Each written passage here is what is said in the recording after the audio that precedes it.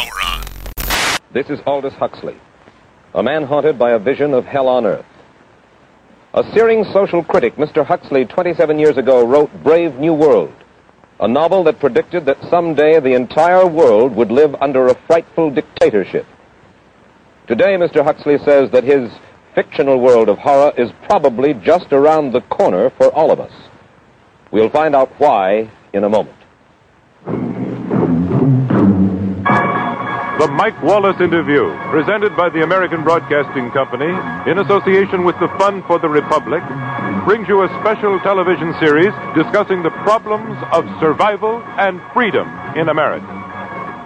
Good evening. I'm Mike Wallace.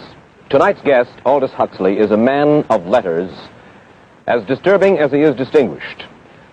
He's just finished a series of essays called Enemies of Freedom, in which he outlines and defines some of the threats to our freedom in the United States. And Mr. Huxley, right off the bat, let me ask you this. As you see it, who and what are the enemies of freedom here in the United States? Well, I don't think you can say who in the United States. I don't think there are any sinister persons deliberately trying to rob people of their freedom. But I do think, first of all, that there are a number of impersonal forces which are pushing in the direction of less and less freedom. And I also think that there are a number of technological devices which anybody who wishes to use can use to accelerate this process of going away from freedom, of imposing control.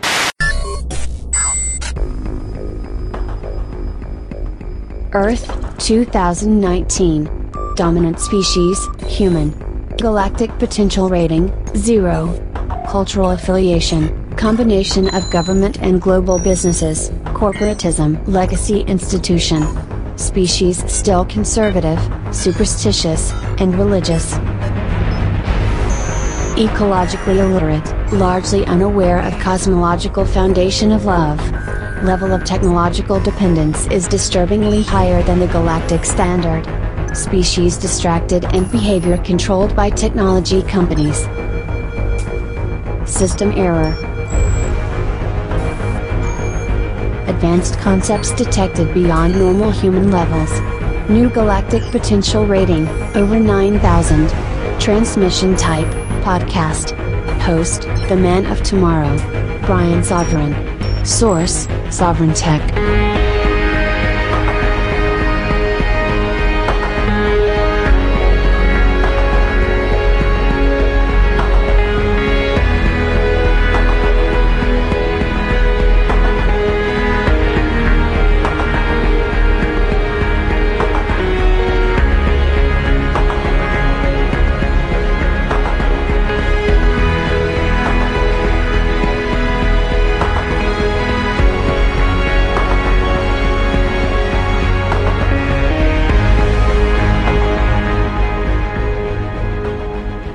Welcome to my humble show, baby. It is Sovereign Tech, and I am your host, the Golden Stallion, the Man of Tomorrow, Savzu, the Rated R radio star, the man that's always wearing triple black, baby. And wow, I got a whole ton of new names because I have a whole ton of whole ton.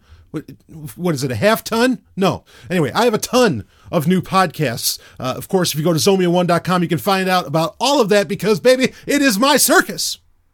I get to control it all. I get to do it all, get to talk it all. And the feedback I've gotten. You are loving it, and I am so honored by that. And it is such a pleasure, of course, to come to you every week. Almost every day now. What am I talking about? Almost every day I get to come to you, especially if you are a member of the Zomia 1 Underground, which you can join that for a very, very low fee. Of course, you can go for a very high fee if you really appreciate what I do, and I'm honored by that. You just go to that Zomia1.com. And you go to the left hand, you go to the little hamburger menu, you go to the left-hand side, and you can sign up and you get access to exclusive content. Only available to you if you are a member of the Zomia 1 Underground. But wow, do we have a lot of completely free, free as in beer, not as in freedom. A lot of completely free. I wish I could talk about freedom. I mean, I can, and I like to. Personal freedom, big fan. But, just every week there's just some other kind of horseshit going on. But you know what? Actually, just to shake things up, I am going to open up with a story that's a little bit different from what I usually talk about, because this is something where I don't think anyone's like forcing upon you.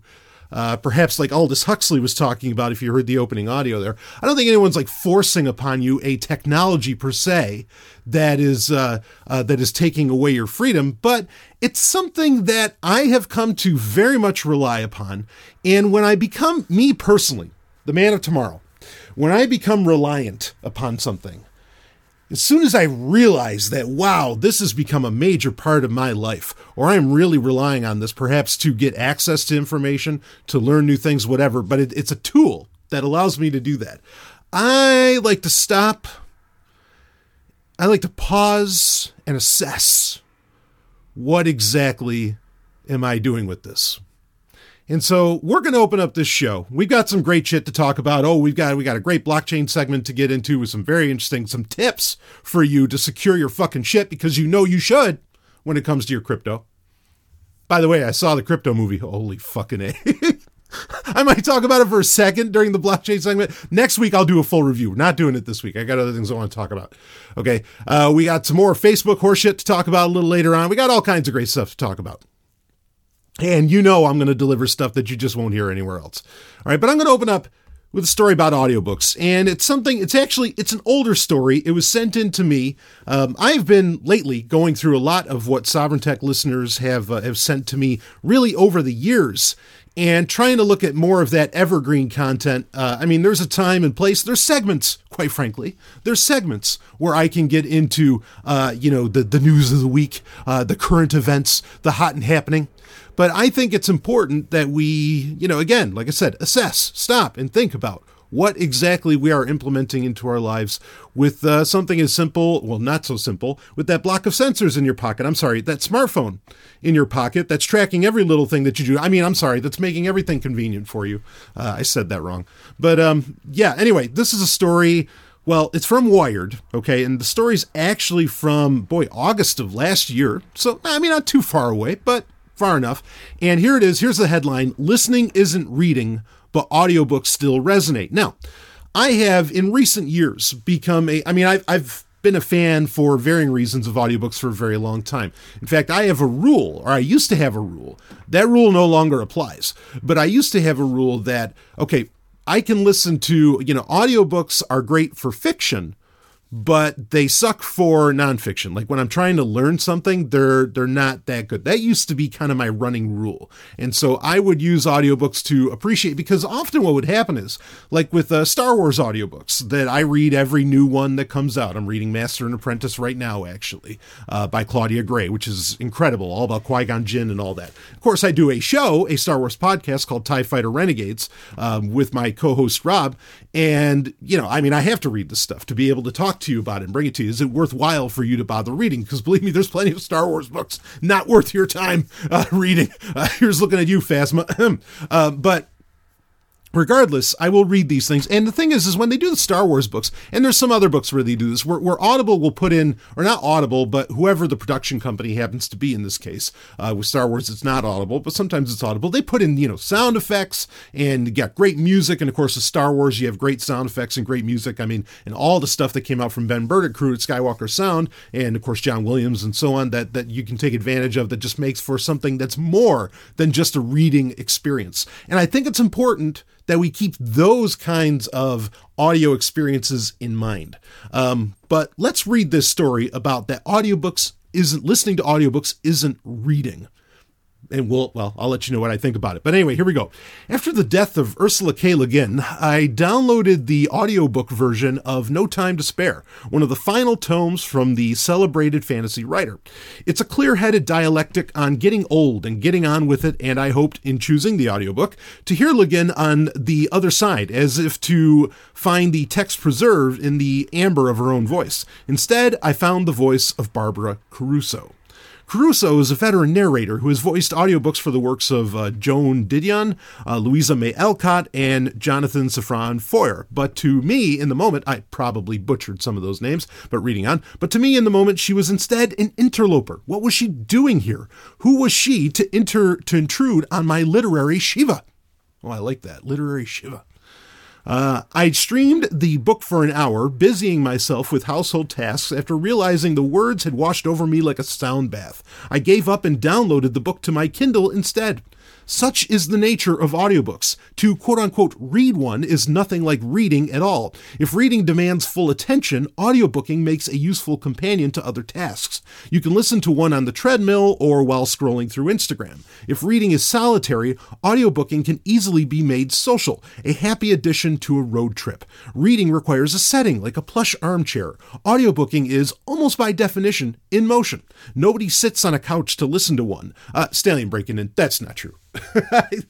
I kick back on a couch and will listen to an audiobook many a time, but regardless, let's keep reading. Nobody rewinds to linger on a particularly beautiful passage. Nobody dog-ears a book on tape. Stallion breaking in again. I absolutely do rewind to rehear something that I heard was particularly awesome, and I will bookmark it as well within, say, the Audible app, or if it's an audiobook that I got through other means that will not be named. I mean, what the fuck, I might as well say it. Torrenting, Pirate Bay, woo!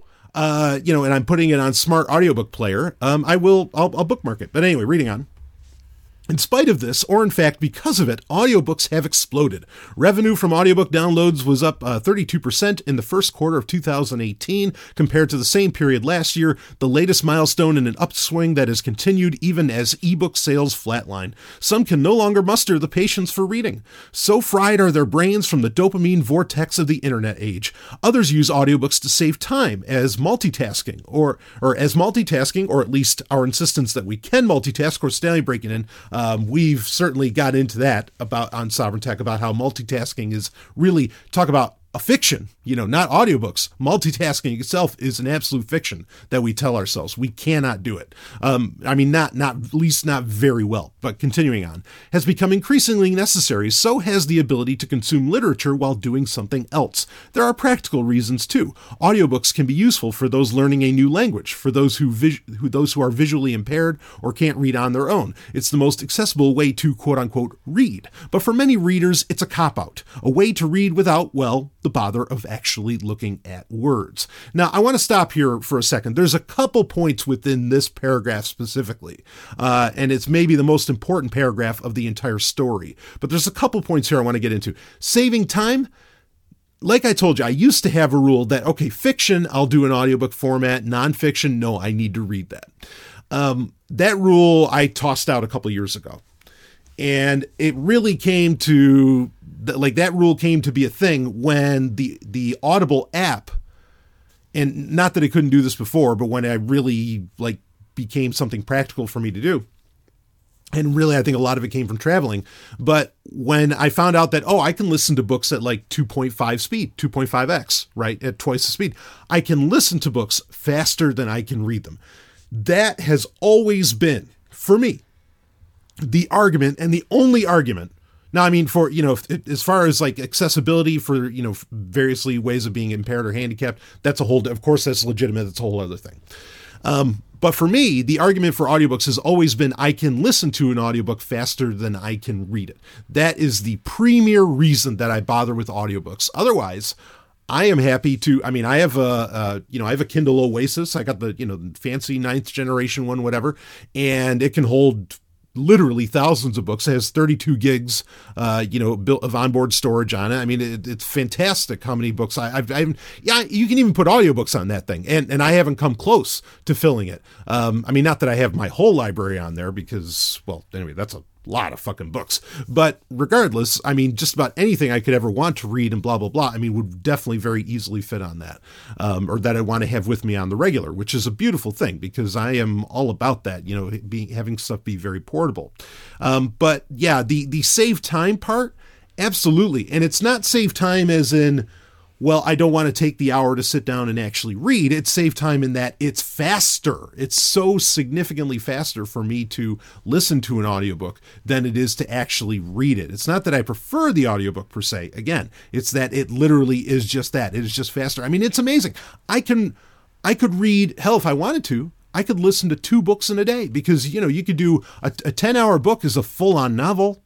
And at 2.5x, I can listen to that in under 5 hours, 10 hours in a day. I could knock out 2 books a day if I really wanted. And there's times where I have. There's times where I've read an entire trilogy in a day, just so that I could review it on Sovereign Tech the next day. It's insane. But anyway, let me keep reading on with the book. But just to kind of explain where I'm coming from on that, let's keep going with the story here. It wasn't always this way. Books have existed for millennia, and we've had speakers since Alexander Graham Bell, speakers as in audio speakers, but few people thought it sounded cool to smash those concepts together. Thomas Edison did, however, create phonographic books for the blind as early as 1877. The rise of the audiobook didn't come until the late 1970s, in part following a new and novel technology, the cassette tape, as audio, which, by the way, is on a resurgence right now. I've briefly talked about that in the Hard and Fast podcast. But anyway, as audio became portable and the Walkman became covetable, the most valuable real estate was no longer the eyes, but the ears. Everyone had their head stuffed between 2 plush muffs. For publishers, that presented an opportunity. For listeners, it did too. The audiobook optimizes the reading experience. Even today, people who listen to them say that, quote, audiobooks help you finish more books, end quote, which is exactly what I was saying earlier. But anyway, reading on. Reading in its purest sense then seems almost bourgeois. Who has the time? The cassette may be dead. Well, again, like I said, it's not. but Silicon Valley still sees the appeal of an audio-first future. Just look at the rise of Siri, Alexa, and Google Assistant. Books, it seems, are part of the package. Google announced audiobook support in the Google Play Store this year, and Apple recently resurrected its long-forgotten Books app. This summer, HarperCollins launched a UK initiative called Story Castle to deliver audiobooks to children via Google Assistant. Audible, Amazon's wildly successful audiobook company, Stanley breaking in, says has only grown. Just quick on that. Audible started, it was not originally an Amazon company. It was just a company designed to turn science fiction classics that publishers were ignoring and turn them into audiobooks. That's all Audible originally was. Amazon ended up buying them out, eventually, because frankly, Jeff Bezos is a massive science fiction fan. I mean, he really is, folks. And I mean, it's not just marketing. There's certainly parts to that, but anyway, that's what happened there. I know because I remember when I got the email that Audible got bought out because I had an Audible account back then. But regardless, last year it introduced a segment for romance novels for people who apparently want their smut mainlined into their eardrums, or I don't know, needed to have a free hand from page turning. Ooh, oh boy. Anyway, I've never gotten into that. Like listening. Well, no, I do listen to some erotica, and it gets spicy. But anyway, there's that whole plan where you can buy a romance package and anything, and maybe that's just because people just want to hear the sex scenes in these books, and so having a buffet option, where an unlimited option where you can just download those books willy-nilly, makes a ton of sense. Of course, maybe that's a good thing, because then that would create the incentive for you to just make more sex scenes. And is there any such thing as too much sex? Nope. Reading on. It's hard not to feel. It's hard. It's hard not to feel like something is lost in this transition. To read is a unique transaction between author and reader, a co-created world between the words and the mind. It's an escape from what's around you and an exercise in patience. To read and to be read to are inherently not the same thing. If you run 26.25 miles on a treadmill, have you really run a marathon? Ooh, interesting analogy. Of course, proof by analogy isn't proof, but going on. But in an era where other mediums threaten the humble book, don't even get me started on film and television adaptations of novels, boy, no kidding, the audiobook has a rightful place. It brings books back to the center. Most of us experienced our first stories as a sort of audiobook, narrated not by the author, but by our parents and our teachers. We learned the contours of the words from the way they pronounced them and fell in love with stories because they were read aloud to us. Perhaps audiobooks can do that too. Bring us back to the books we love, even when reading in its purest form has never felt more out of reach. Now, again, in my personal opinion, the only great argument outside of accessibility, the only great argument for audiobooks is quite simply that, I mean, yeah, you could say, well, you can listen to it while you're doing like kind of a mindless task, right? And that's the thing. If you're doing a mindless task, you really you can let the words get in your head. I think that's totally true. That's totally possible. Okay, but how many of us, we're not exactly all standing in front of conveyor belts anymore at the factory, right? I mean, at least there's not. I know there's people out there doing that, but there's, it's not as big a deal as it was, say, in the 1920s. I don't know, whatever. But again, that the ability to read so quickly, the ability to take that in so quickly, and not everybody can do that, but I think you can eventually learn to, as you listen you slowly progress. You start at 1x, then you get to 1.25x, then you get to 1.5x, and you keep building up. I think you can eventually learn to listen to things significantly faster. This is also true with podcasts. Okay. I think that's the really valid argument for audiobooks existing. They've been around for a very long time.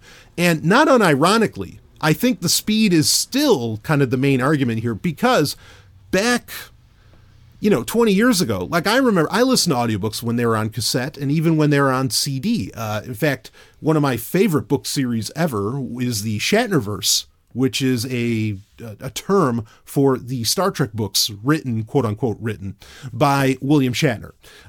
Starting off with Ashes of Eden and then, going into The Return and Avenger and, just going down that whole series. It's a tremendous series. It's very well worthwhile. You can actually find it on Audible. The funny thing you'll notice when you get it, though, is that it's abridged, right? Which was this terrible, terrible term, abridged. Now, if it's abridged, there's a few reasons that audiobooks used to be abridged, but I think there's one that a lot of people might not realize.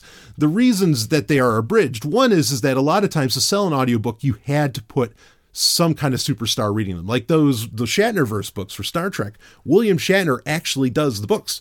Okay, now, does William Shatner, those books are huge. Originally written actually by Judith and Garfield Reeves-Stevens, but they're these massive tomes, especially like The Return and so on, and they seem to just get bigger. Like by Spectre, there are quite a few hundred pages.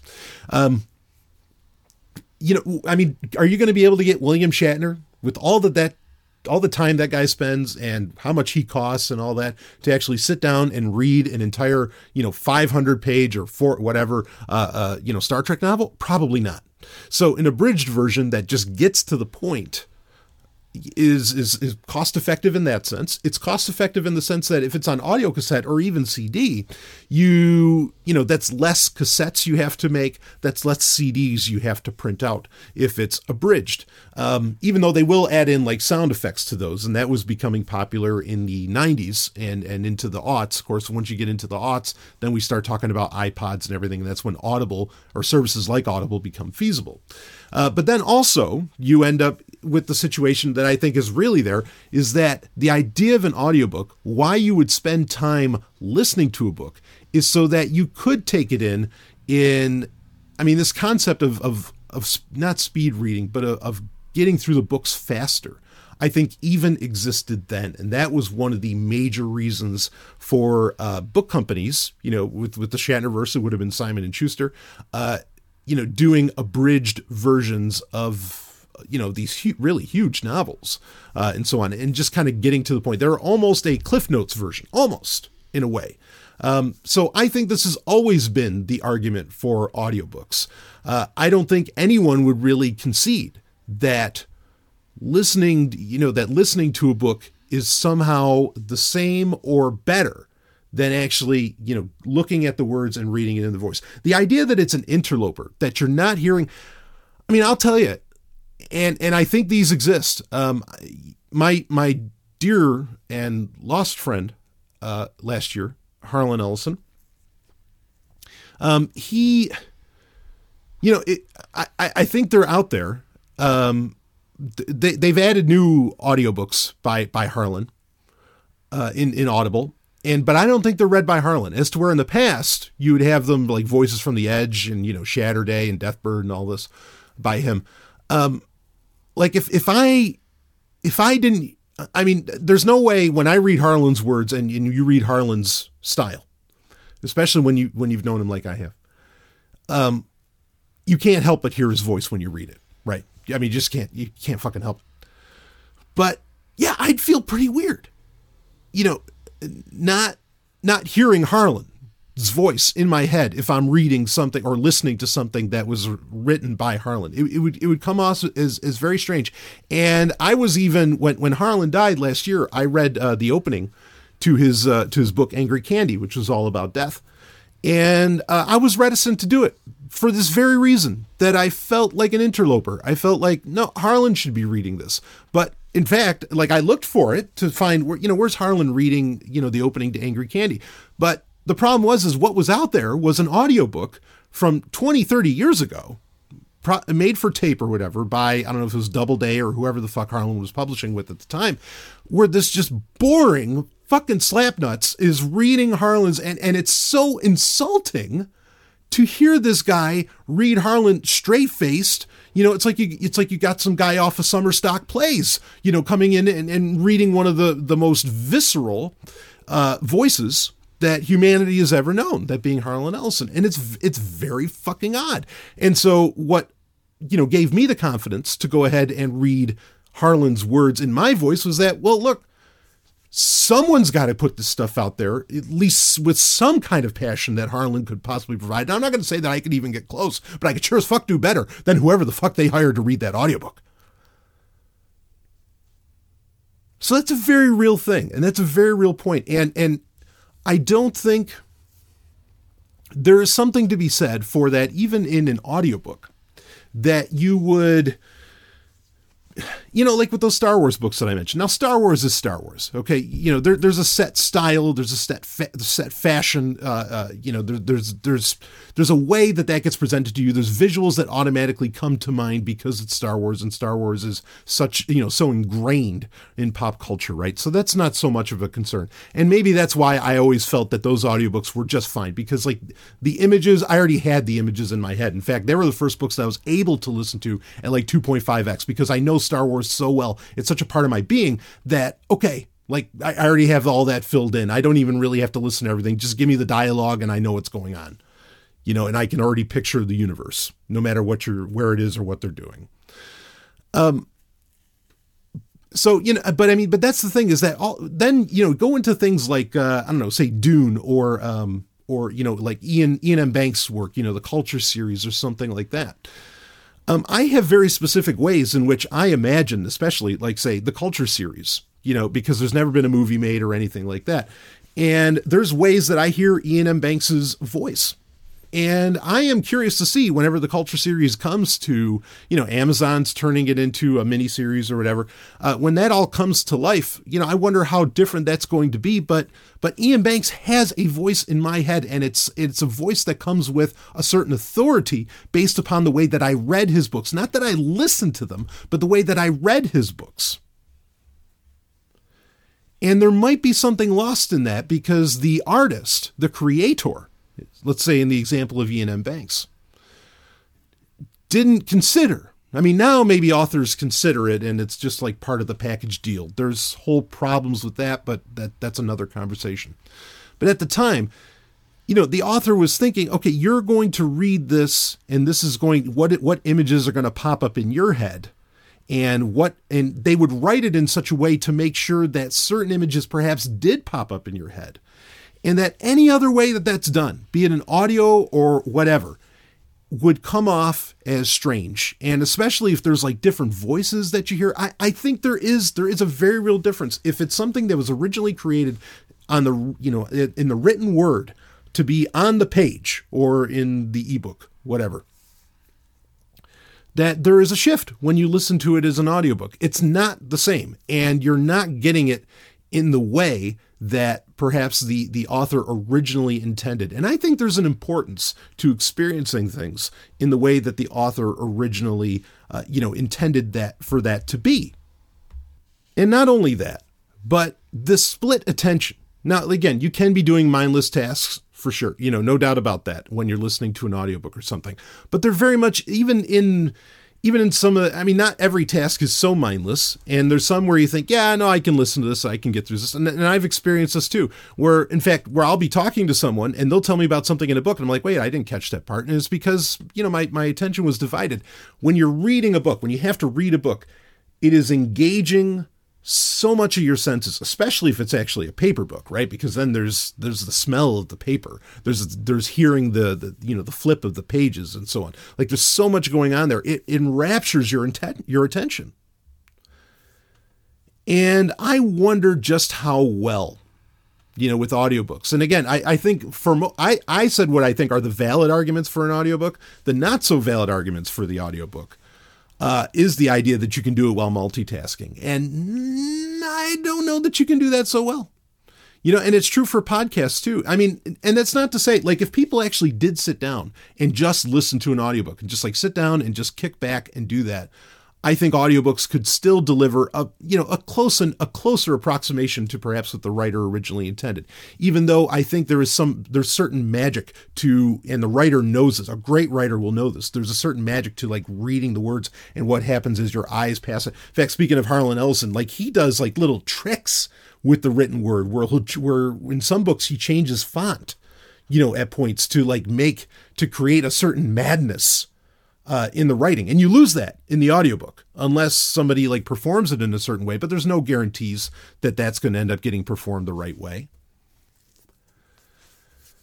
So yeah, I think that we do lose some attention and a lot of like the memories of what we're reading. And yeah, I mean, I know there's some people who say, oh, I learn visually. Oh, I learn better, via, audibly, or I don't know if that's a real word, but that they learn better in these different ways. Maybe that ends up being true, but let's not toss out everything. And I think it's important. I think people, I've talked about this before. People need to read books. It's so important. And look, it's better that you read books. If you have to listen to them, if that's how you can get it in, certainly that's better than not reading any book at all. I'm not going to say that that's not true, but I think we are losing something when we don't stop and get on a distraction-free device, like an actual paper book, perhaps, or, a Kindle e-reader. Smartphone, yeah, okay, if that's all you got and you read on your smartphone, all right, I guess that's what you got. But I mean, the fact that you can get notifications and everything is just going to fuck shit up, in my opinion.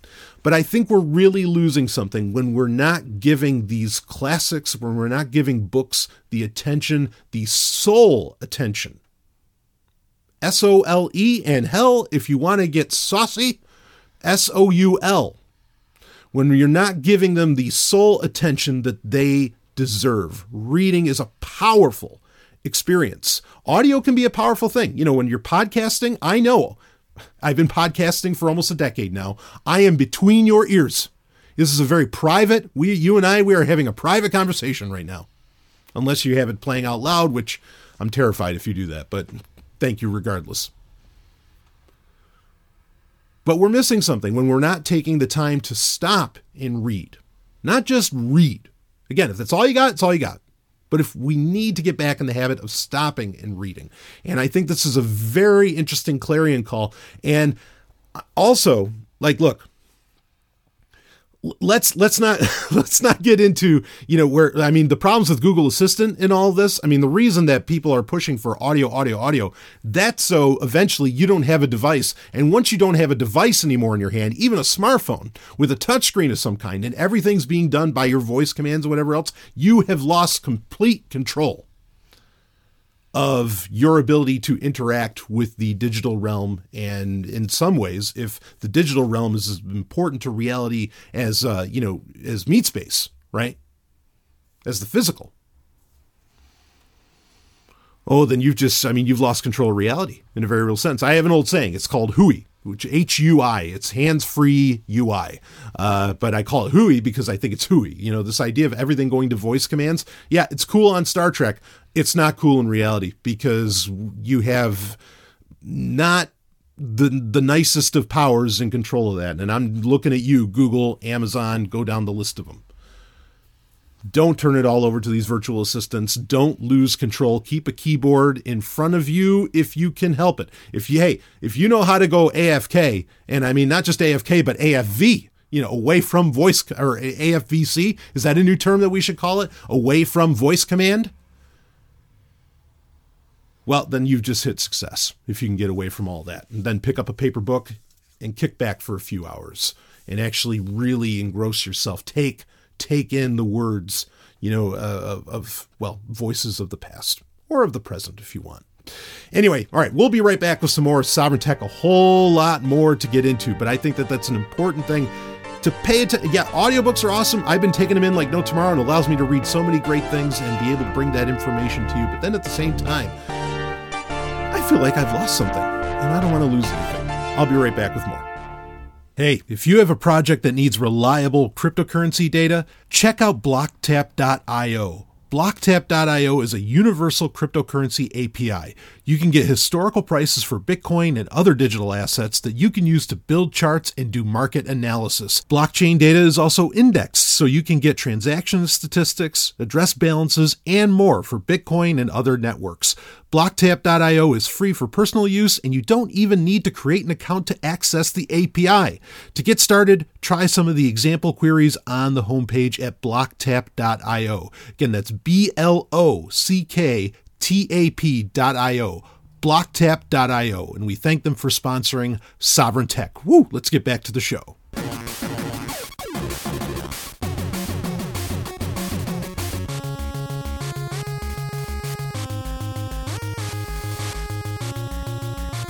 HackSec.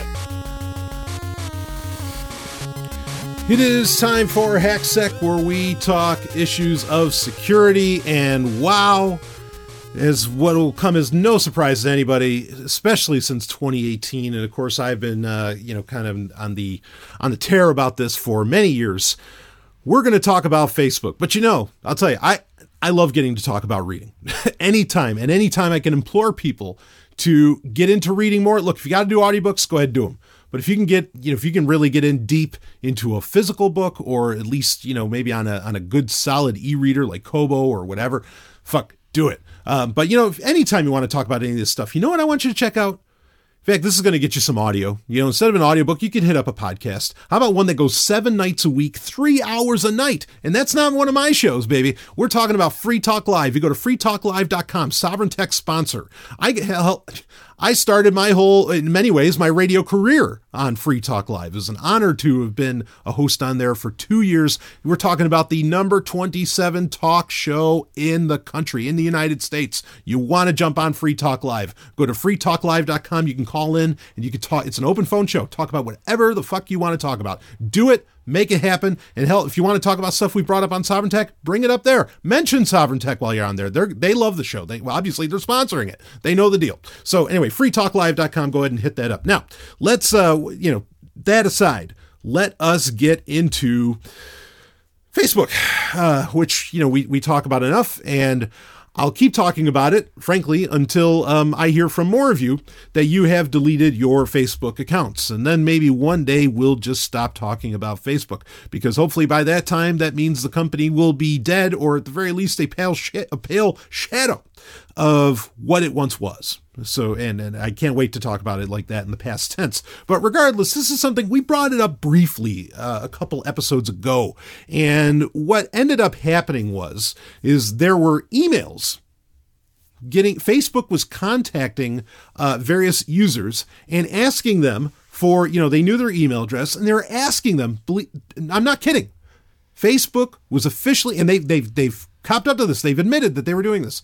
They were asking Facebook users for their email passwords, not their Facebook password, for their email passwords. Now, what the hell is going on with that? But and you think, holy shit, that's bad enough. What the fuck? What company in the right mind would ever ask you for your email passwords, considering that, your email is often one of your first lines of authentication and verification of who in the fuck you are.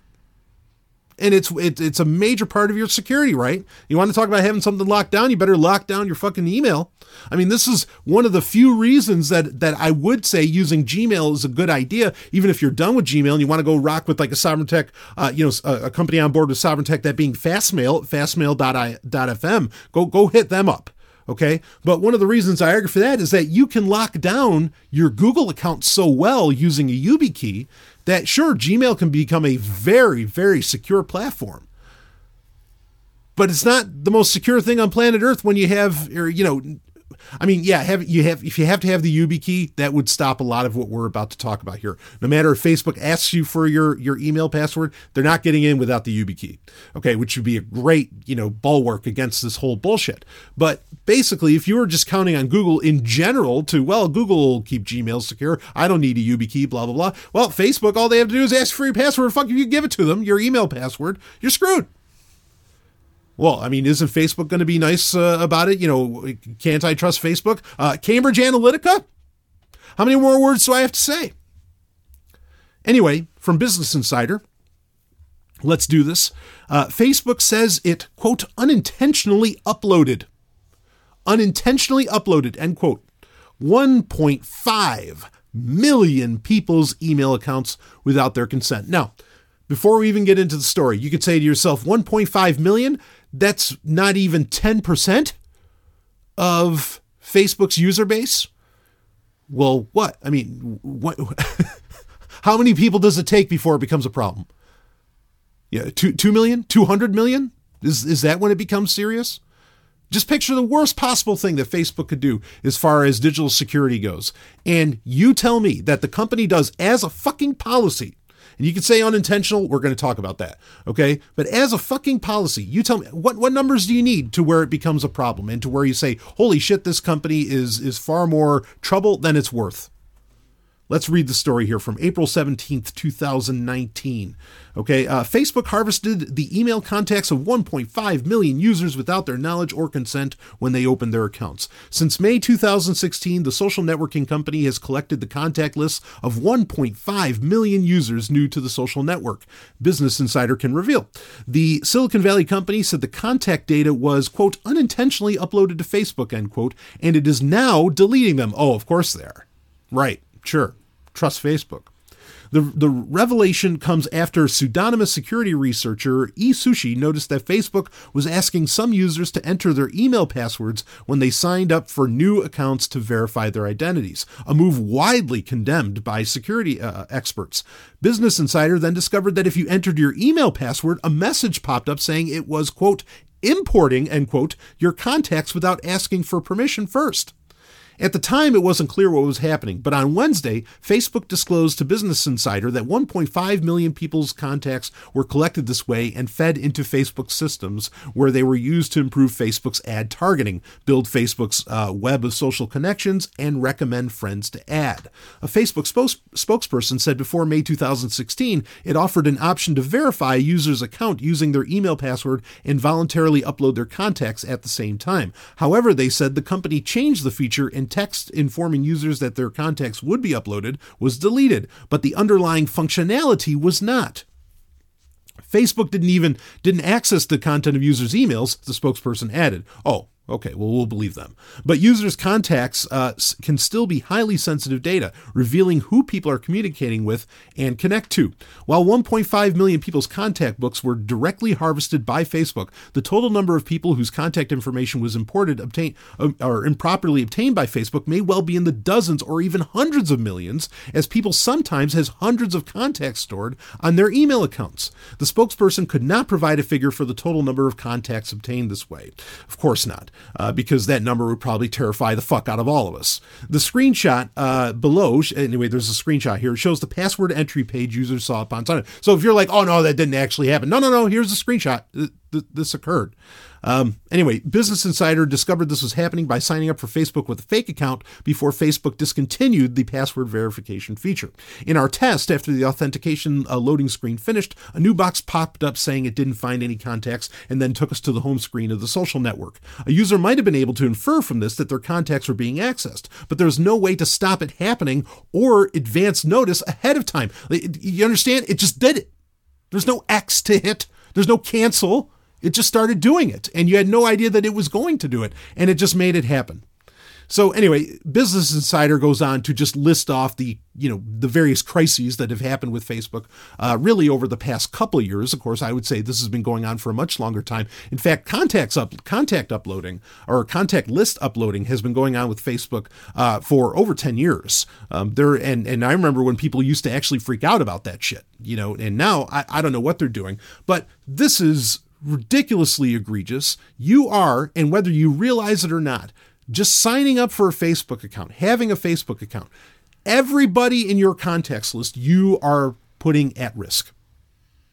And in a very real way, you are invading their privacy. Now, I am a class F, maybe celebrity. Okay. Class F. That's putting it mildly. Internet famous a little bit, And so, my main phone number, we're going to talk about phone numbers during the blockchain segment. Okay, but my main phone number, it's out there.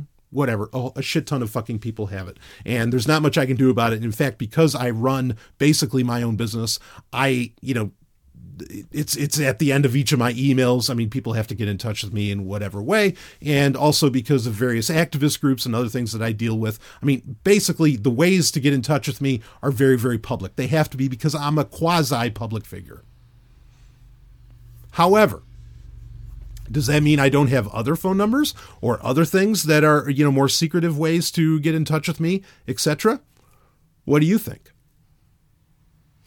And if that other information was in your contact list and you just happen to sign up for Facebook, zip, all that suddenly, goes right out to Facebook. And then you could say, well, but actually Google has all this and all. You're totally right.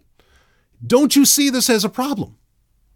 That there isn't like a really encrypted contacts list I know there's some apps out there that kind of do this and they've been tried in the past. In fact, I think Open Whisper Systems or what's now the Signal Foundation, more or less, used to have, or maybe it was the Guardian Project. Anyway, there's been attempts at doing this, but people didn't see the point to having their contacts list, being encrypted. Now there's a very goddamn good reason for that to be, because apps can just instantly do this. And this is the thing, is that Apple or Google, none of their, none of the policies that they have in place for apps did anything or could do anything to stop this. That's a problem.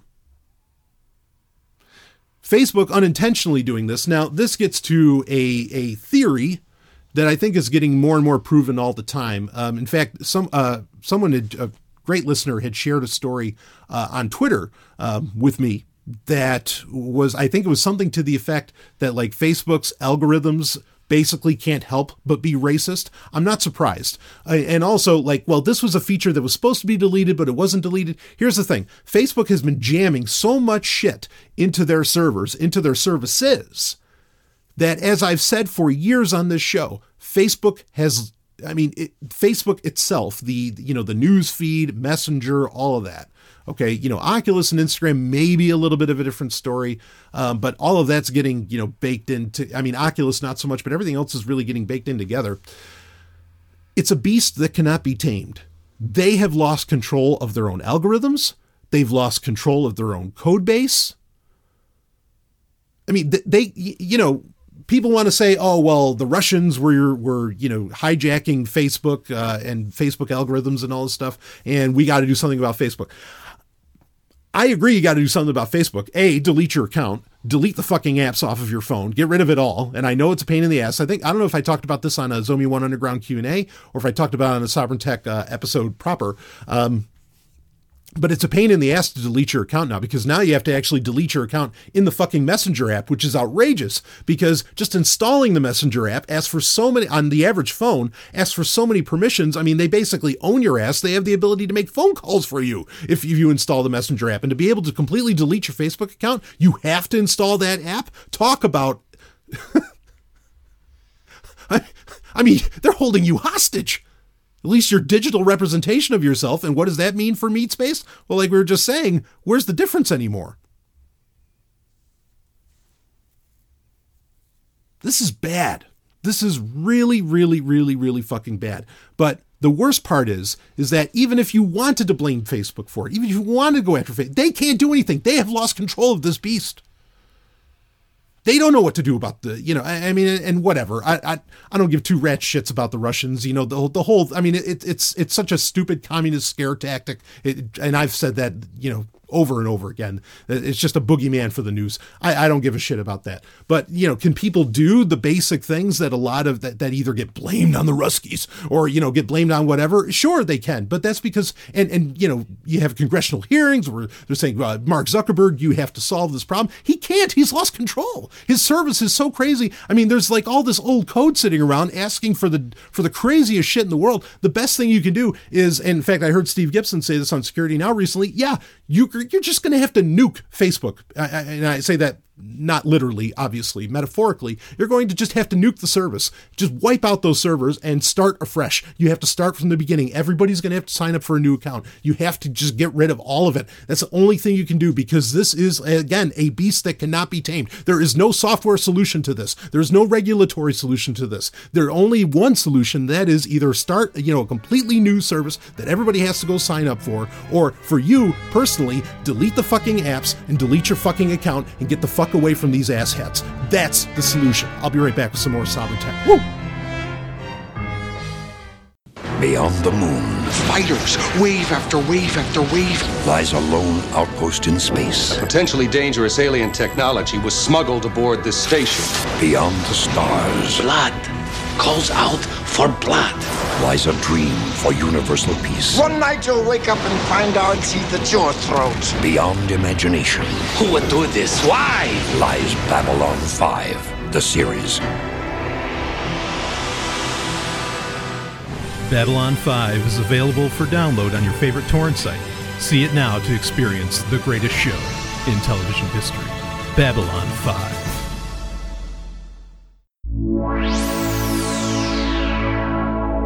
This week in blockchain. It is time for This Week in Blockchain, where we get to talk up some Bitcoin, some cryptos, all the good stuff. And we got a hell of a story here that, honestly, I think I might have a bit of a unique take on here. Not that I always go for the hot takes. I just tell you what I feel, what I think about things, and I know I'm not always the only one that thinks these things, but this is one where I think I might have something different to say. And we're going to talk about a little quote-unquote cybercrime. And here we go. This is from CoinDesk. Student gets 10-year jail term for SimSwap. SimSwap crypto thefts worth $7.5 million. Student. So how old are we talking about here? And this story is from April 23rd, 2019. Very fresh. A 21-year-old student from the U.S. who stole over $7.5 million in cryptocurrency. And of course, Stanley breaking in very quickly. That's at today's prices, which is, we are at an all-time sale price. You know it's just going to go up, baby. Anyway, via SIM swapping hacks, has been sentenced to 10 years in prison. So he's 21 years old. He's getting 10 years in prison. I want you to keep those numbers in mind. Let's keep going. The Santa Clara County's District Attorney's Office announced Monday that the thief, Joel Ortiz, had hacked the cell phones of at least 40 individuals. Ortiz was a prolific SIM swapper, the attorney's office said, adding that in one crime in May 2018, he stole more than $5.2 million in minutes from a cryptocurrency entrepreneur in Cupertino. He lavishly, quote-unquote lavishly, spent the stolen funds, including $10,000 at Los Angeles clubs, hiring a helicopter to go to a music festival, and on Gucci luggage and clothing, according to the announcements. Woo! Man, on fire. Anyway, Ortiz was taken into custody at LA International Airport last year and pleaded no contest, accepting the charges but not pleading guilty to 10 felony theft charges earlier this year. So he accepted the charges. I want you to keep that in mind. 21 years old, 10 years in prison for this. Let's keep going. After 2 hearings, Ortiz was sentenced on Friday by Santa Clara County Judge Edward Lee, becoming one of the first people in the U.S. to be convicted of stealing cryptocurrency by SIM swapping. Judge Lee said, quote, "These are not Robin Hoods. These are crooks who use a computer instead of a gun." Folks, Stanley breaking in. I am not reading to you the script for the 1994 movie Hackers, starring Angelina Jolie. I know it sounds like it because it sounds like some kind of asshat Hollywood script. And wow, that movie Crypto with Kurt Russell that just came out. Holy shit! Wait till I do my review of that next week. What a piece of crap! But I can't wait to tell you why. Anyway, I'm reading. This is from an actual U.S. judge. They are, quote, "They are not just stealing some ethereal experimental currency." Oh. Cryptocurrencies aren't just some ethereal experimental currency. Wasn't that interesting for a judge to say? Reading on. They are stealing college funds, home mortgages, people's financial lives, end quote. Wait a minute. Are we getting a U.S. judge here saying that this shit actually has value? That's a very interesting concession to make. All right, well. Cryptocurrencies could be your college fund, home mortgages, or people's financial lives. I mean, I'm not going to say that's inaccurate. It's totally true. I'm just not used to judges talking about this like it's anything other than drug money. Be nice for, I can think of a few names that it'd be nice if that money would just be considered what it is and not considered, drug money. And you know who I'm talking about. Anyway, reading on. The case was investigated by the REACT, Regional Enforcement Allied Computer Team. Oh man, boy, that sounds dangerous. Task force, which subsequently seized $400,000 from Ortiz after his arrest. Okay, so again, $7.5 million. They seized $400,000. Let's keep going. The rest of the funds have either been spent or have been concealed, the attorney's office said. SIM swap hacks, in which the attackers managed to clone victims' SIM cards in order to access online accounts, are an increasingly popular means of crypto theft. Earlier this year, a 20-year-old man from Ohio was formally charged in a New York Supreme Court indictment for stealing the identities and cryptocurrency holdings of over 50 victims across the U.S. via SIM swaps. Anyway, there's the story kind of goes on a little bit, but here I want to start breaking into this, okay? I'm going to tell you what you can do to keep SIM swapping from happening to you. I'm going to tell you how to do that. All right, because I don't want this to happen to you. And shit should be secured in such a way that it can't happen to you. Okay? Do you got my position perfectly clear? I'm going to tell you how to keep this from happening to you. However, and this is where I guarantee you no other fucking podcast is going to tell you this. If I was, let's see, we got the guy in Ohio who's 20 years old. We got the guy in California, 21 years old, getting 10 years a pop. Oh, I don't know what the guy in Ohio got, but getting 10 years. They only seized $400,000. He still has $7 million that he either spent or that's concealed and extant, because cryptocurrency is good for that, as it should be. Which is one of the reasons that a SIM swap shouldn't happen in the first place, because you should have your crypto locked down in such a way that it can't happen. Not with the amounts that that these enterprising young men, that these, do I have to call them criminals? Ended up getting stuff. If I was 20 years old, or if I was 21 years old,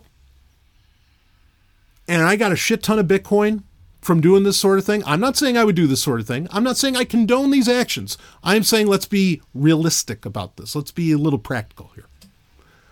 Would I sit 10 years in prison knowing that I've got 7 million, and that's not even suggesting what Bitcoin or whatever cryptocurrency it's going to be, what value it's going to have come 2029? Do you think I'd take that 10 years? Fuck yeah. Would I say, yeah, go ahead, lock me up? What a great way to hodl. I mean, what a great way to keep, that's going to make sure that you don't spend it, right? Because you're in prison. And then it's just a matter of time. All right, I'll be out in 2029 and I'm going to be a fucking trillionaire. Really? Like, I wouldn't be surprised if they eventually knew. Now, eventually, there's no way that I'm going to be able to keep doing this. Eventually, they're going to catch me. But I don't care, because I am going to be 30 and I'm going to be so fucking rich that I mean, look, me personally, I feel like from the age of, say, 21 to 31 that I was basically in prison. I was in the U.S. military and I was married. You want to talk about prison? Woo. Now, that said, I'm just saying, I don't know how bad you want to feel for anybody in this situation, except for the people, obviously that lost their funds. And look, again, I'm not condoning this stuff. I'm just saying, let's be clear here. All right. That this could have been part of the plan the whole time. And in the grand scheme of things, putting all morality aside, not a bad deal. Prison, it's a fine way to hodl, huh? No, I'm not. Prison's a terrible thing, and I don't condone the existence even of prisons. Okay, but that's a whole other conversation that we're not going to get into here. Now, how to keep SIM swapping from happening to you? Basically, SIM swapping is somebody, a 20 or a 21-year-old, and look, we're not even getting into the fact that, when you have a younger generation like this that figures all this shit out and is so knee deep in the technological world that they can pull all this crap off. I mean, for me, in a very real way, I'm not condoning theft. I'm just saying that I have hope for the future because if 20-year-olds can pull these stunts off, like the NSA doesn't stand a fucking chance against people that know how to make this shit happen, right? And are willing to put it all on the line. Not condoning what they did, just putting that out there. Now, how to keep this from happening to you. So basically they would get in touch with, I mean, there's a few different ways that SIM swapping can happen, but they end up getting in touch with whoever your carrier is, T-Mobile, AT&T, whatever. And they convince them to convert your phone number, you, the quote unquote victim, your phone number, and port it over to someone else, to their SIM card, okay, to the, we'll say the bad actor, okay, the bad actor's SIM card. Once they do that, then they can use your phone number, which might be your second factor authentication, right? If you're authenticating via an SMS, to access your Coinbase account, whatever account perhaps that somehow your cryptocurrencies are attached to your phone number.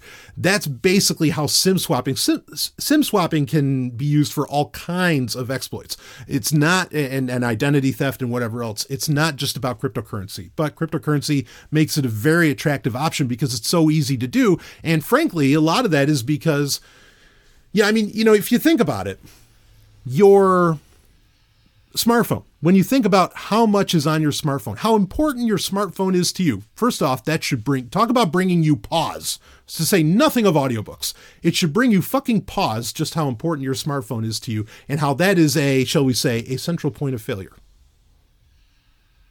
That should make you stop. But considering how important it is, and I just want you to think about that, you would think that the people that have the keys to that kingdom, that being your telco, and yes, they do. They can, it. Sprint can just reboot your phone with a command code. They can send it right to your phone, and there's nothing you can do about it. You can't stop it.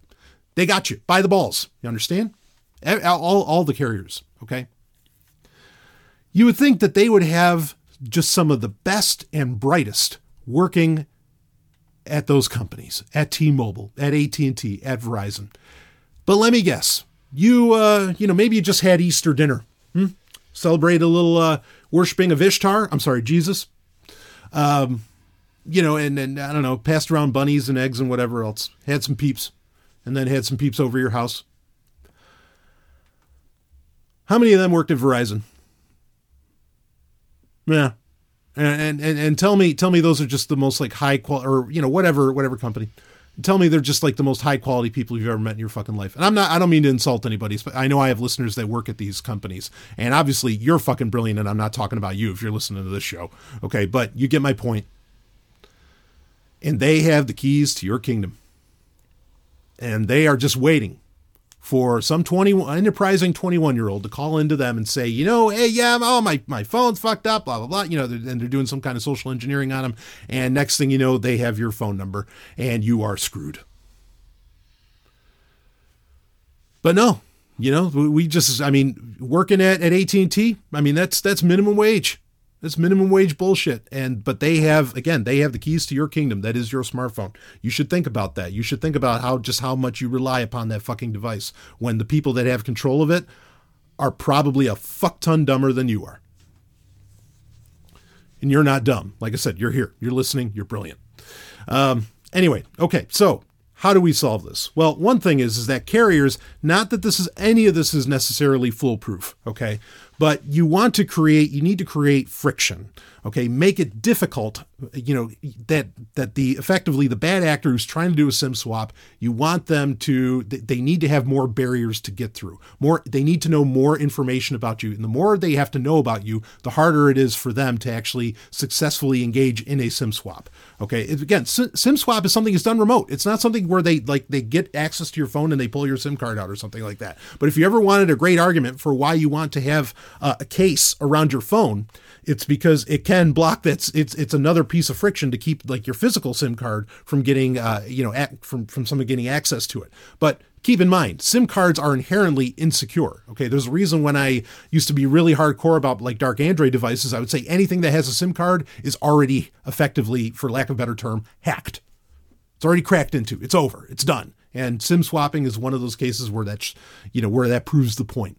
But regardless of that, so with just about every major carrier out there, you can set up a PIN. Okay, a PIN number that any action you do, anytime you even call in to, say, Verizon, AT&T, whoever, you have to put in that PIN number. It's another number you're going to have to remember. Oh, gee whiz. Well, it's better to remember a PIN number than to remember all the money you fucking lost because some 21-year-old owned your ass. So please, remember that PIN number. Set that up. Every carrier does it. Every single one of them. In fact, if you're using like Google Fi, there's a whole bunch of stuff that they go through to verify. Again, fuck Google, but I got to give Google credit. They really go the extra mile and offer the extra mile to keep your account locked down. And that is there's a great argument, honestly, for using Google Fi just on that alone, because a lot of these SIM swap attacks, I don't know if a SIM swap attack has ever been successful on Google Fi. That'd be an interesting bit of information to find out. In fact, I might do a little journalism on that, investigative journalism, and find out. But going on, another thing you can do. And basically, if you have anything, whatever kind of identifying information, credit card, I don't care. Credit card, you kind of can't help it, but certainly with your cryptocurrencies and say it's connected to your Coinbase account or something like that. I mean, first and foremost, you want, wherever you can, don't use SMS two-factor authentication. Use an authentication app or a YubiKey. It uses many, again, you want to create as much friction as possible, and friction that isn't tied to your phone number. Okay, as much as you can, other than that PIN number trick that I just mentioned. Okay, get that set up. And usually you can do that online. It's actually not hard. But anyway, if you can, maybe if you have to use SMS or something like that, or there has to be a phone number attached, it's a good bet. Get a different phone number. Okay, now do you have to buy a separate phone with a separate phone service? That's the best way to go. I know that that's expensive, but if we're talking millions of dollars, I'm going to assume you can afford it. The other option, what is it, like Hushed? I think that's the name of the app. There's a few of these where you can buy for like a yearly fee, monthly fee even, or even for a couple weeks. You can buy a phone number through this app. Keep in mind that you are buying this phone number through this app, and this phone number, whoever the company, like Hushed or whoever, you're going to end up trusting them, and that could be a real problem. So I'm not saying that's the best solution, but that's a slightly easier one as well. Anything that holds the kind of value that we're talking about, where it is life-changing if you lose it, you need to go through all these processes. Attach it to a completely different identity. Do not attach it to your digital identity proper. Okay. Even if you use a fake name, that's not good enough. Just do what you can to not have it attached to your digital identity in any way. Don't have it attached to your Twitter account. Don't have it attached to the phone number that you put out, that you ever give to anyone, frankly. Okay, that's important. Now, the best thing, as far as with crypto, is to store your crypto on a hardware wallet. And you could say, well, but that makes things difficult. I can't always keep an eye on it. A lot of wallet apps now, they'll allow you to log in to your hardware wallet, interact or at least keep an eye on your hardware wallet with just the wallet app itself. Like you can connect Mycelium to your Trezor, say like your Trezor Model T or something, or there's the Blockstream Green. They bought out Green Wallet, which was one of my favorite wallets for a good long while. But Blockstream Green, you could use that to attach to a Trezor or whatever. And that way you kind of have a hybrid solution where you don't always have to have your hardware wallet plugged in, but you can kind of keep an eye on things. But using a hardware wallet and storing your cryptos on that and just making that is how you do it, and how you do it at all times, especially life-changing amounts, that is, in my opinion, a no-brainer and $100 to $200 investment that can solve all of this from occurring to you, or keep it from happening to you. So those are the things you want to do. Set up that PIN. Okay. Maybe regularly change that PIN if you want to do that with your telco. And if you can, use a completely different phone number. If you have to use a phone number for some of these services for some kind of, identifying information or something, whatever that ends up having to be, use a completely different phone number. But then, again, and if you can help it, use an authenticator app and not SMS authentication for two-factor. And like I said, go with a hardware wallet when it comes to crypto. Just please do that. So there you go. You have stuff to walk away with, practical information of what to do. Because these names, we're probably going to hear these names again, and they're going to be trillionaires when they get out. Just saying. Anyway, I'll be right back with some more Sovereign Tech. Woo!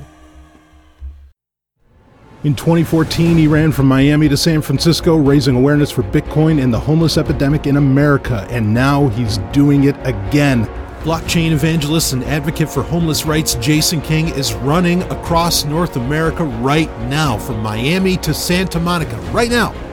5 years later, his commitment to promoting blockchain technology and fighting the homeless epidemic in America is stronger than ever. And you can help Jason now by going to blockchainacrossamerica.com.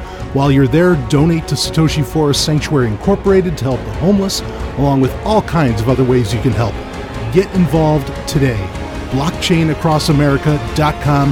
That's blockchainacrossamerica.com.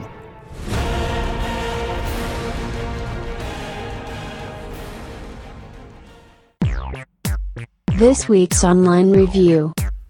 Woo, we're going to end this baby off with an online review, which I know you love these. And no, I mean, if you thought I was going to go to the climax and that I was going to talk about the new Avengers movie, go shit yourself. I'm not going to give that a dime. No interest whatsoever. By the way, I didn't give the crypto movie a dime either. No way. Look, I could just go outside and I'm sure some animal dropped a steaming pile of shit that would be more entertaining to watch than the new Avengers film. Okay, so no, you're not going to get it. You're not getting a review. I don't care. I didn't see, well, anyway, whatever. I didn't see any of the latest Marvel films. I'm done with the comic book movies. No more. It's all over. I still read comic books, fine, but kind of like we were talking about earlier between like reading books and audiobooks, you know, there's a difference, and hot damn is there a difference. Anyway, even though it really does feel like the comic book industry is pretty much dead, which obviously makes sense why they're putting so much money into comic book movies, but that's not what I'm here to talk about. You know, we're talking about things, actionable things you could do in the last segment, how you could protect yourself and so on. Here's a great thing that could really help you out with that, though you might want to be careful. And that is, for our online review of the week, the Wenger 16999. Again, it's 16999. Swiss Army knife giant. Words cannot describe the size of this Swiss Army knife. Giant is putting it mildly. I want you to click on the link. You take a good look. And I hate to break it to you, because while I think this is a fine thing to have and could make you ready for anything. I mean, you want to talk about MacGyver? You're not going to be MacGyver. You're going to be Mr. Spock with this fucking thing. Are you kidding me? This is the Isaac Asimov of Swiss Army knives. And unfortunately, these things now, they fetch a pretty hefty sum. In fact, the only one available is $1,000. And you still have to pay $850 for the fucking shipping. Now, just imagine that. How big is this thing if it costs $850 for shipping? Yeah, it's huge. We're talking about something that has 87 implements, 141 functions. Now, I carry a Swiss Army knife with me at all times. In fact, I carry a classic Tinker model. Of course, it's black, not red. You know me. That has like maybe 20 functions tops. Maybe 7 or 8 implements. 87, 141 functions. Okay, and well, let's read the description here. The giant knife from Wenger is just that, giant. It's designed with an incredible 87 implements that perform 141 functions, making it the only tool you'll need to get any job done. Let's talk about some of what's available on here. 2.5 inch, 60% serrated locking blade, nail file, nail cleaner, corkscrew, adjustable pliers, wire crimper and cutter, removable screwdriver, a bit adapter, 2.5 inch blade for official World Scout knife. Woo! And just imagine holding any of these. Spring-loaded locking needle nose pliers with wire cutter. How handy. Removable screwdriver bit holder, Phillips head screwdriver bit, but there's like 20 screwdrivers on this thing. I'm not kidding. Magnetized recessed bit holder, double cut wood saw with ruler, chain rivet setter, removable 5mm Allen wrench, screwdriver for slotted and Phillips head screws, so you can put in kind of like a Lockman, right? You know, you can just add anything to it. I mean, it just keeps going on. A mineral crystal magnifier, snap shackle, compass, straight edge ruler, telescopic pointer, fish scaler. There's electronic devices on this thing. Hooks, I don't know what the hell that is. Anyway, line guide, Shortix laboratory key. Wow. Micro tool holder, metal file, flashlight. I mean, it goes on and on. We're talking about 87 things here. The hell, there's an awl. Well, of course there's an awl. It's a Swiss Army knife. Tweezers, toothpick. Oh, that's nice. Anyway, let's read some of the reviews for this thing with 87 implements on it. So, you know what? Actually, this is even better. You know how on Amazon, how they ask the questions, right? You know, like, does it have this? Does it do this? Should I get this size or whatever, right? So let's look at some of the questions before we even get into the reviews. Can it core an apple? The answer? Of course it can, but the apple core blade is accessible only if you use it immediately after the bagpipe bladder stitch removal cover button and before using the Panda baby spoon. Let's see. Can we see? Sorry, folks. This is very serious. I want you to buy this knife. You understand? Because I want you to be ready for anything. Okay? Here we go. Here's the question. Can we see a photo of this knife in the closed position? You got to see the photos. And I haven't seen this thing in the closed position ever. And here's the answer to that. This may be why. No. Unfortunately, closing the knife brings too much mass into one location,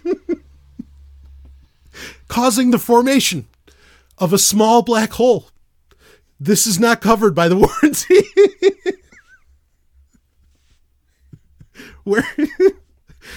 Here's another. So maybe that's why I've never seen it closed. I don't know how that works. Like if you have to have the knife out at all times and it's always ready. I mean, that could kind of, detour a potential, SIM swappers maybe. I don't know. No. Let's see. Here's another question. Where is the flugelhorn? Flugelhorn, important thing to have. It's right in between the warp drive and the creme brulee torch. It's a warp drive. 87 implementations, you understand. 141 functions. Faster than light travel is in those 141 functions, folks. How could you not spend? I mean, now that $1,000 price tag, fuck, that's low. You know how much a space shuttle costs? Pre-tax? Wait, it's all paid for with taxes. What am I talking about? Let's see. Is that a Wenger in your pocket, or are you just happy to see me? Answer, that was a question. Answer, if you read the reviews, girls can be impregnated by this device. So you know the answer. All right, let's get into some of the reviews. Those are enough of the questions. Let's get into the reviews here. For the Wenger, what is it? The 16999, right? That's the model number here. I forget what the Tinker is. It has the Tinker comes from Victronics. I don't even think that's a Wenger, but anyway, so here we go. Surprising results. I tried to file my nails, but in the process, I accidentally fixed a small engine that was nearby, which was nice. That's nice. Amazing. You just go to file your nails. Oh shit, there's a broken engine, and this thing just fixes. Let's see. How did I get this? That's the title of the review. I didn't even order this knife. Somehow it ordered itself. I'm so confused right now. Here's the next review, titled "Flew It to Vegas." When I forgot to take it out of my backpack before trying to board my flight, the helpful TSA agent at the security area pointed out that by deploying the two larger blades, and the jet engine on the back side of the knife, I really didn't need a commercial flight, just a runway and some goggles. Boy, did I feel dumb, but I've saved $605 on airfare. I mean, folks, again, that $1,000 price tag, nothing. It's pennies.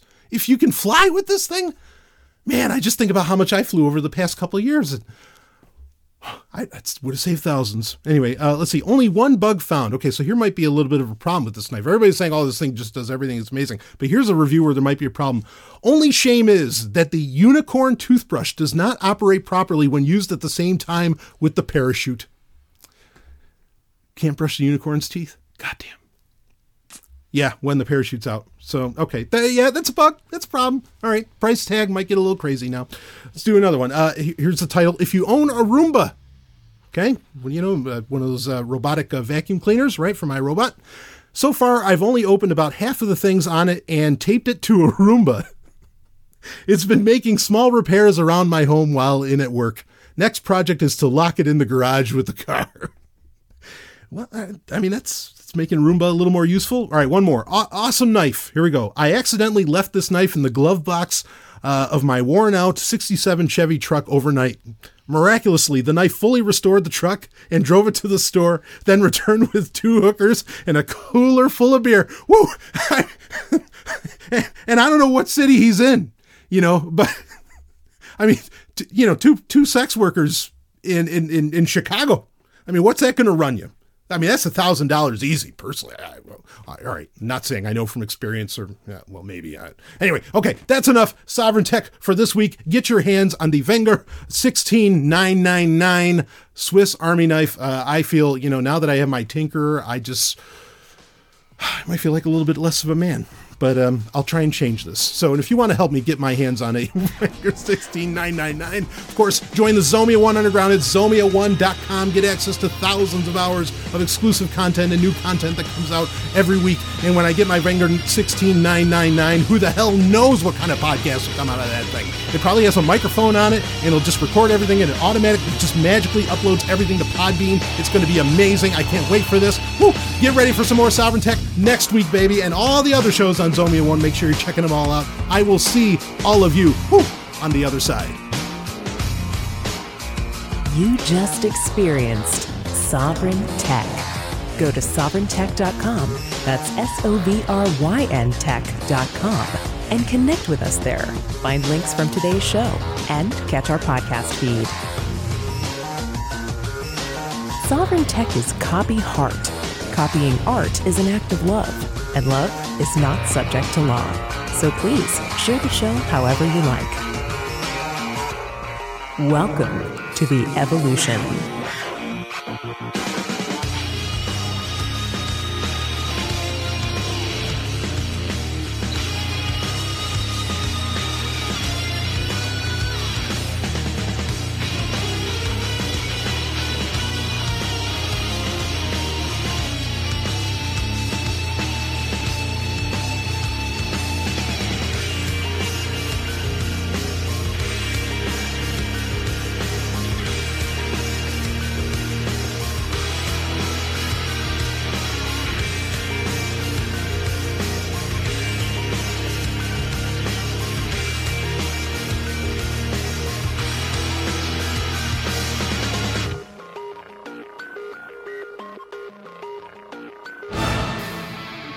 Can you get enough of the Man of Tomorrow? I didn't think so. Well, now you're going to get even more, along with some of the hottest hosts and podcasts around, because now Sovereign Tech has become an entire network.